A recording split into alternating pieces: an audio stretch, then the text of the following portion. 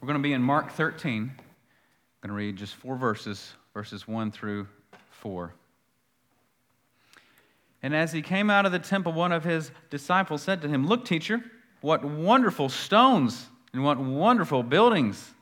And Jesus said to him, "Do you see these great buildings? There will not be left here one stone upon another that will not be thrown down." And as he sat on the Mount of Olives opposite the temple, Peter and James and John and Andrew asked him privately, "Tell us, when will these things be? And what will be the sign when all these things are about to be accomplished?" This is the word of God. You can be seated.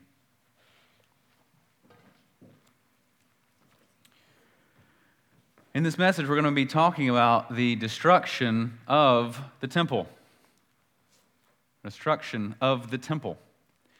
We're beginning this section of Scripture that's been given the name the Olivet Discourse, because this conversation was held while Jesus was on the Mount of Olives looking upon Jerusalem and the temple area.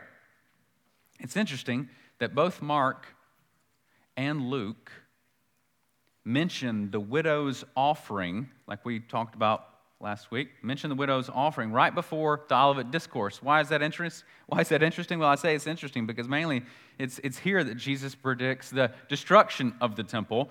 The offering box that the widow and the others placed their offerings into was for what? The building up of the temple. It was for the repair and the upkeep of the temple. However, Jesus follows this by foretelling the destruction of the temple, focusing not on its upkeep, but on its downfall. R.C. Sproul says about this entire chapter, he says, "This text represents the most amazing prediction of future events that we find in the New Testament. If there's any text that should prove the divine claims of Jesus, it is this text. He predicts without any doubt the destruction of Jerusalem and of the temple years before that event came to pass. This is predictive prophecy of the highest magnitude," he says. If I had gone on reading the rest of this chapter, you would have seen that Jesus gives all these predictions, which we're going to be looking at in weeks to come. But all these predictions that are going to happen before the temple is destroyed. He talks about it will be destroyed and more. Now, because of such a clear and accurate prediction of the future concerning the destruction of Jerusalem and the temple, which came to pass in the year 70 AD, you would think that this text alone, just this text, would be enough to validate and substantiate Jesus' words beyond any doubt. So why don't they? Why doesn't it? Well, it's because of these same predictive accounts that we find in Matthew, Mark, and Luke, by the way. Matthew 24, here in Mark 13, Luke 21. Those chapters are the ones that record this same Olivet Discourse about the destruction of the temple. But what they also talk about is Jesus couples his prediction of the temple's destruction with the prophecy of his second coming. He couples them together. If you've read these chapters at all, even just a quick reading, you'll see that he does that. Says, the temple will be destroyed, and then this is what's going to happen at my second coming, then as well. He couples them together.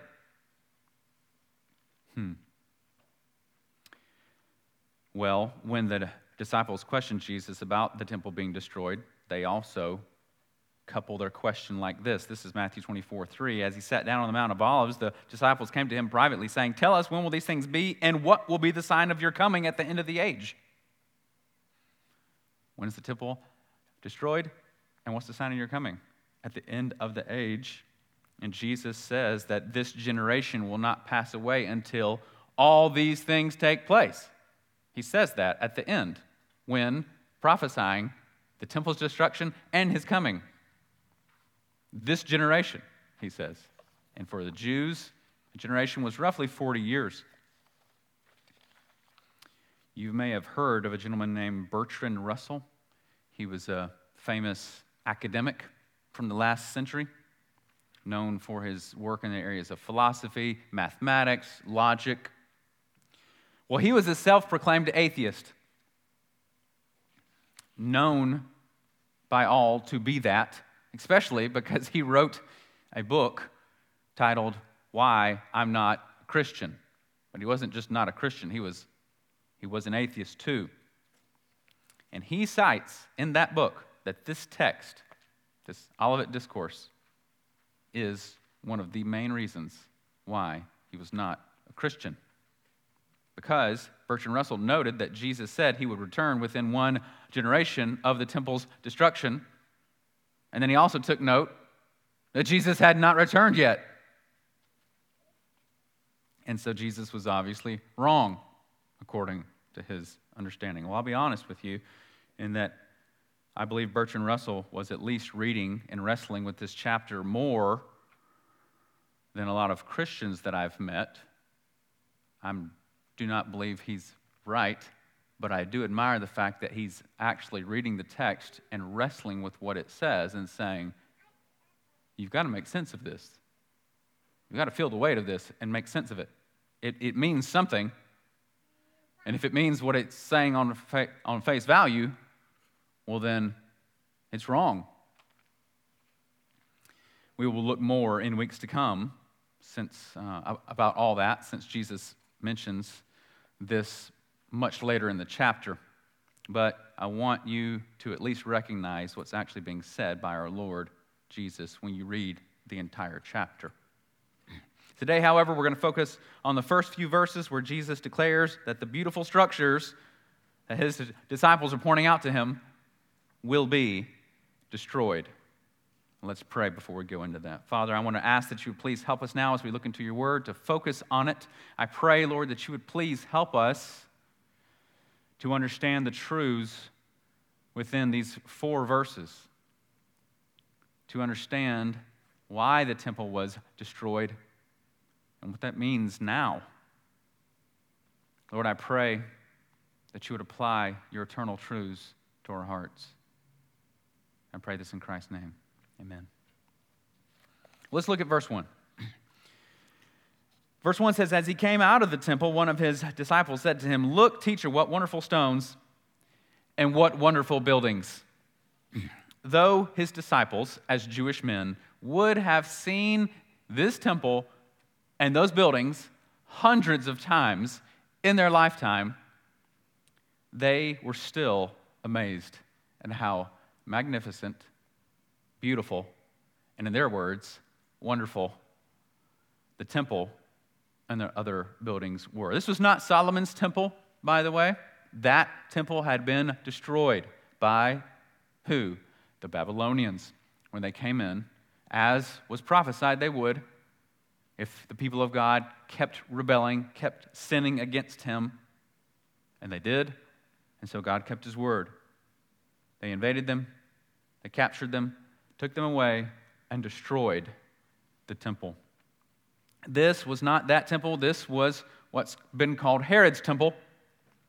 Herod had begun rebuilding and improving this temple about 50 years before our text takes place. So about 50 years before this conversation is being having with Jesus Christ is when Herod started expanding it. Herod actually expanded the Temple Mount so that it was, as you see in the picture there, it was really the focal point of the entire city of Jerusalem. You can see that, right? I mean, your eyes are immediately drawn to the temple area. He expanded the Temple Mount to cover an area that was so large. It was roughly 5 football fields by 3 football fields. Roughly 35 acres there on the Temple Mount. 35 acres. It was enormous what Herod had done to it, how he expanded everything, how he built everything up and beautified everything. One of the foundation stones, just one of them, that's been recorded, was 45 feet long by 11 feet high and 12 feet thick. 45 feet long, one stone. 12 feet thick, one stone. Some of the stones were that big, that were the foundation stones. Some ancient historians said that the temple of Herod looked like a mountain of marble decorated with gold. A mountain of marble decorated with gold. When you looked up at the Temple Mount, that's what it looked like to some of the Jewish historians that had recorded it at that time who had seen it. So here, once again, Jesus' followers, they're in awe, they're in wonder at how magnificent these buildings are. There was truly nothing like it on earth. There wasn't. Just the temple itself was roughly 16 stories high. You've been to the beach, I'm sure. You've stayed at a condo. You know, when you go out on the beach and then you turn back around to look at the buildings, you see all the balconies, right? 16 of those high. That's how tall just the temple was. Just a magnificent structure. Well, Jesus was also looking at the exact same buildings they were. They were seeing the buildings in the present. Jesus was able to see all those buildings in the future. He says to them, not one stone will be left here upon another. They will all be thrown down. Jesus has been called prophet, priest, and king. He was taking up the mantle of prophet at this point and prophesying rightly and truly and accurately about what would take place in the future. He begins to say this in verse 2. Do you see these great buildings? There will not be one stone here left upon another that will not be thrown down. I want you to put yourself in their shoes for a moment. Put yourself in the shoes, the sandals of these Jewish men, these 12 followers of Jesus Christ.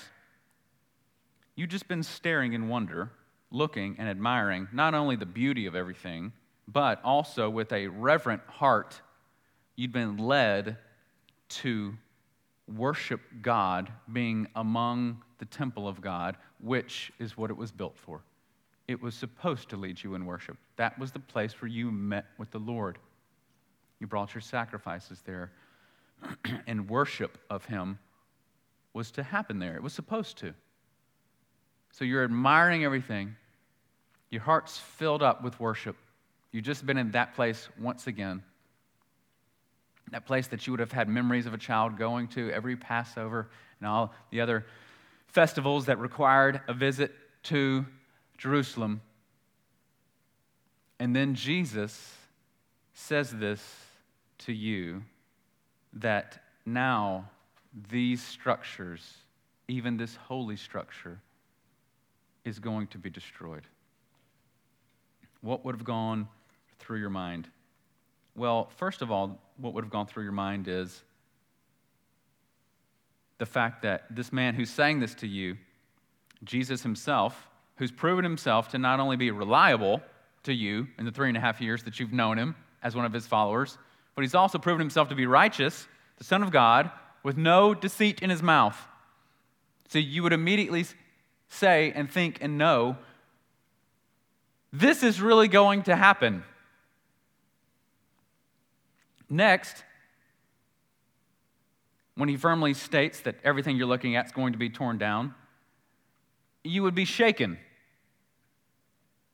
because the fact of what that really means for you as a Jew. As a Jew, you would immediately be thinking through the ramification of what all this would mean. You would remember reading in the Holy Scriptures, the last time this happened, it was because of God's judgment.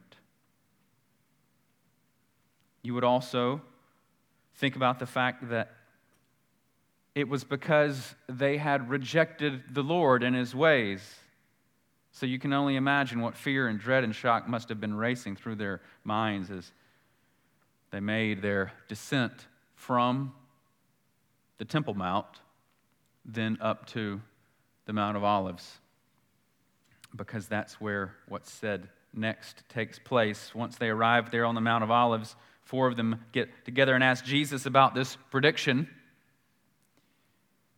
And it's their questions to him that actually prompt the rest of the chapter. The rest of the chapter would not have happened had they not have asked these questions, because the rest of the chapter is a response to these 2 questions that they're going to ask. Verses 3 and 4. As he sat down on the Mount of Olives opposite the temple, Peter, James, John, and Andrew asked him privately, "Tell us, when will these things be, and what will be the sign when all these things are about to be accomplished?" Jesus does answer their questions, and we'll discuss those in the weeks to come. But I want to make note of the fact that Jesus prophesied correctly. He prophesied accurately. The Jewish historian named Josephus, perhaps you've heard of him. He lived during that time, and he lived to see what happened during those days. He lived to see the destruction of the temple, and he wrote about it in great detail. He recorded the events that happened before it, when Rome was approaching and laying siege to it. But before that even happened, he was a general during the Jewish wars. And the town that he was living in at that time, word has it, if this is accurate, everyone in that town died except for him. And he was captured by the Romans. Now, because of his great valor and because of his great knowledge, he became a friend of the Roman general named Titus, who later became emperor. And it was this same Titus who ended up taking over the command. It was handed to him. I don't mean he took over his father, but he was given command to invade Palestine by his father. And while Josephus was imprisoned by the Romans, he and Titus became friends. And Titus allowed Josephus to plead with the people in Jerusalem to surrender. Because why? What had happened? Well, the Jewish wars were on, and Rome comes to Jerusalem. And as you saw from the pictures, it wasn't just an open city. It didn't have open borders. It had walls, big, thick walls all around it. Rome could not just march in and take over and invade and say, "Get out." No, the Jews had gone inside those walls and barricaded themselves against this army. And it was a pretty significant place to be. It was substantial. That's why Rome had to lay siege against it for months. Josephus was allowed to go speak to his fellow Jews within the walls, behind the walls, and he pleaded with them. Not as a traitor, but because he wasn't viewed as a traitor. He was still viewed as a fellow Jew, because he was. He begged the people, "Please surrender. Rome is going to come in and kill all of you." But you know what also scared him? Maybe even the way he wrote, it seems to make it sound like this may have even been more important to him than all the lives in there, which I don't know, but he was concerned about 2 things: the lives of all the Jews, but he knew that they were also going to destroy the holy temple. So he begged the people within, "Please surrender. They will destroy you. They'll destroy everything, including our holy temple." Well, of course, they didn't surrender. And Rome laid siege against them 4 months. There's a famous painting. I don't have a picture of it, but there's a famous painting of all these Romans standing on a hill, and in the background, you can see Jerusalem on fire, burning, being destroyed. Because it happened just as Jesus said it would. Titus was successful in destroying the city, the temple, the people. There was even a monument that was erected in his honor to commemorate the event. It's called the Arch of Titus. It's in Rome to this day. It was erected in the year 81 AD. So just 11 years after this took place, they honor Titus by erecting this arch to him. On the arch, there are many inscriptions, but there's one picture especially that even depicts the Romans carrying away articles from the temple. You see in this picture here? They are carrying away that seven-pronged candlestick. That is a menorah. That is a Jewish menorah. So this has been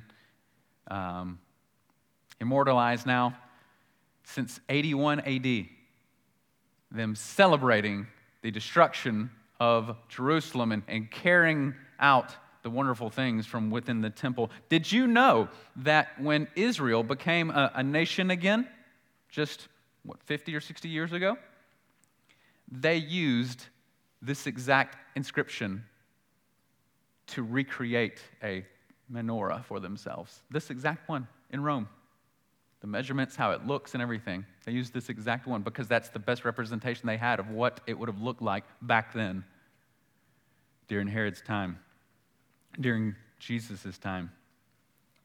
So yes, the temple of God was destroyed. Yes, it was destroyed by the enemies of God, just as Jesus said it would be. Yes, they celebrated their victory in overthrowing the temple and in carrying away its goods. As you recall from weeks ago, the cursing of the fig tree was a visual parable that Jesus gave when he entered Jerusalem. The fig tree was bearing leaves, but not bearing fruit. Fig tree, as we learned, if it's bearing leaves, it will also be at least starting to bear fruit. So this fig tree was promising something. Look, I have fruit, but actually delivering nothing, because upon inspection, it was fruitless. And we remember that the fig tree represented the present state of Israel, promising one thing, but upon inspection was producing nothing. Had the appearance of godliness, but upon Jesus' inspection of the godly ones there, they were fruitless. Jesus therefore cursed the fig tree, and it later withered up, died, and never grew again.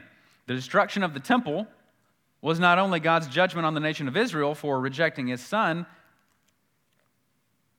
just as they had rejected God the Father in the past, it was also to show the death of an old system. I want to say that again.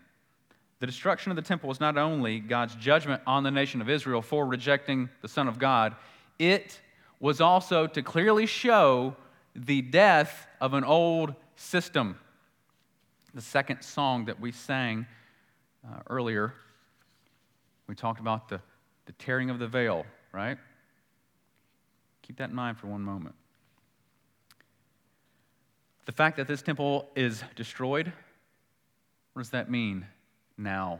What does it mean now? Well, it means that even modern-day Jews cannot obey the Old Testament laws. It's not possible anymore. Why? Well, the Old Testament required temple worship, temple sacrifices, and even celebration of certain feasts at the temple. It's impossible to obey those now. Impossible. The old system is not even able to be fulfilled anymore. The tearing of the veil that we actually sang about in our second song. If you remember, I caught that reference. I was like, we're going to talk about that. The tearing of the veil when Jesus died was the beginning of the visual the visible change in the way man would now approach his God. That was when it started. The death of Christ started this. The tearing of the veil showed things are changing. Man will approach God differently now. The destruction of the temple in 70 AD was God's final way of showing that man no longer approaches God through animal sacrifices made at a temple, but how? Only through the once-for-all sacrifice of his dear Son. Correct? Listen to Hebrews 9, 24 through 26. Hebrews 9, 24 through 26. For Christ has entered not into holy places made with hands, which are copies of the true things, but into heaven itself, now to appear in the presence of God on our behalf. Nor was it to offer himself repeatedly, as the high priest enters the holy places every year with blood, not his own, for then he would have to suffer repeatedly since the foundation of the world. But as it is, he's appeared once for all at the end of the ages to put away sin by the sacrifice of himself. He references there the temple. Talks about copies of the true things, holy places made with hands. That's a reference to the temple. And he's saying, Christ, he's a better sacrifice than anything that happens at the temple, ever. You don't need to go there repeatedly, year after year, with the help of a high priest anymore. He's given the once-for-all sacrifice. Okay, what else? Well, the temple is the place where the presence of the Lord dwells, correct? Under the new covenant, the scripture tells us that we are that temple. Remember that beautiful temple? That temple where even Jews that had seen it 100 times still look at it and they say, wow, just wow. Look how wonderful, amazing. It just never gets old. That temple, that's us. That's us. 2 Corinthians 6:16. What agreement has the temple of God with idols? For we are the temple of the living God. As God has said, I will make my dwelling among them and walk among them. I will be their God, and they shall be my people. And then listen to Ephesians 2, 19 through 22. Ephesians 2, 19 through 22. So then, you are no longer strangers and aliens, but you are fellow citizens with the saints and members of the household of God, built on the foundation of the apostles and prophets, Christ himself being the cornerstone, in whom the whole structure being joined together grows into a holy temple in the Lord. In him you also are being built together into a dwelling place for God by the Spirit. We are the temple of the living God. And as I'm even saying those words, I'm just thinking, I know this is true. I know that's true what I'm saying. But I also understand what the temple meant and what the temple was for and how holy and special it was and all the regulations that went along with it to make sure that worship happened rightly in that place. It was very holy. Why? Namely because God was there. And now, in the New Testament, I'm told that I'm that temple. That weight needs to fall on us, doesn't it? We are to be a holy people because the Lord dwells within us. The Holy Spirit dwells within us. That's one reason why when you sin, you feel dirty, don't you? I do.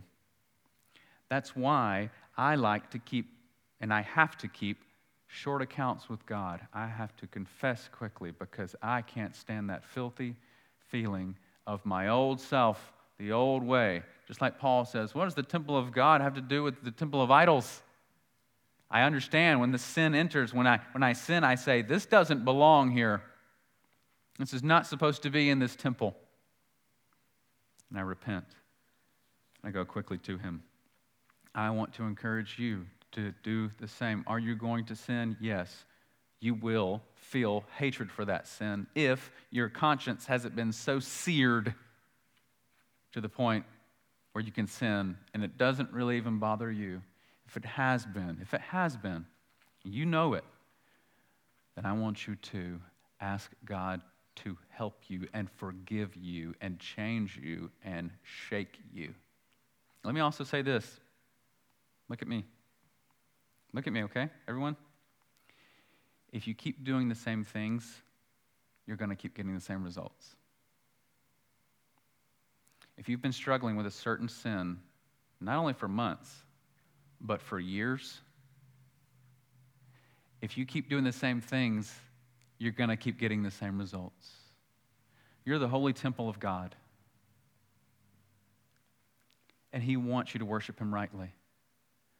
Your sin will hinder your worship of Him. Your sin will hinder your closeness to Him. Go hard after it. And I'm telling you, it's going to take maybe more effort than you've been giving towards it. And I want to also tell you, I'm here to help you as your pastor.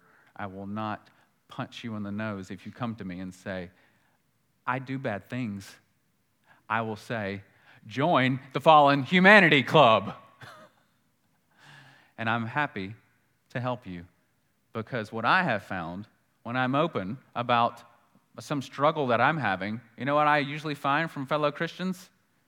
This phrase, I struggle with that too. And I realize I'm not just walking around with a big L on my forehead, so is it everyone else. And so, as your pastor, let me encourage you to be the holy temple of God and to double down on your sin and to go hard after it. Because if you're the temple, then you're supposed to be looked upon as wonderful, according to the disciples. Look at these wonderful buildings, right? A beautiful place where worship can happen. The earthly temple was torn down, but the living temple, people of God, are being built up into the temple of God by the Spirit of God, we're told in Ephesians. We're being built up into the temple of God. How? By the Spirit of God. Call upon Him for help, and He'll build you up into that temple. Amen? And that temple will never be torn down. Jesus says, He who lives and believes in me will never die. Amen? Let's pray. Father, I want to thank you for the fact that you've given us your word, the fact that you've given us your dear Son, who tells us the truth about what is to come, who tells us the truth about life, death, all things that make for godliness.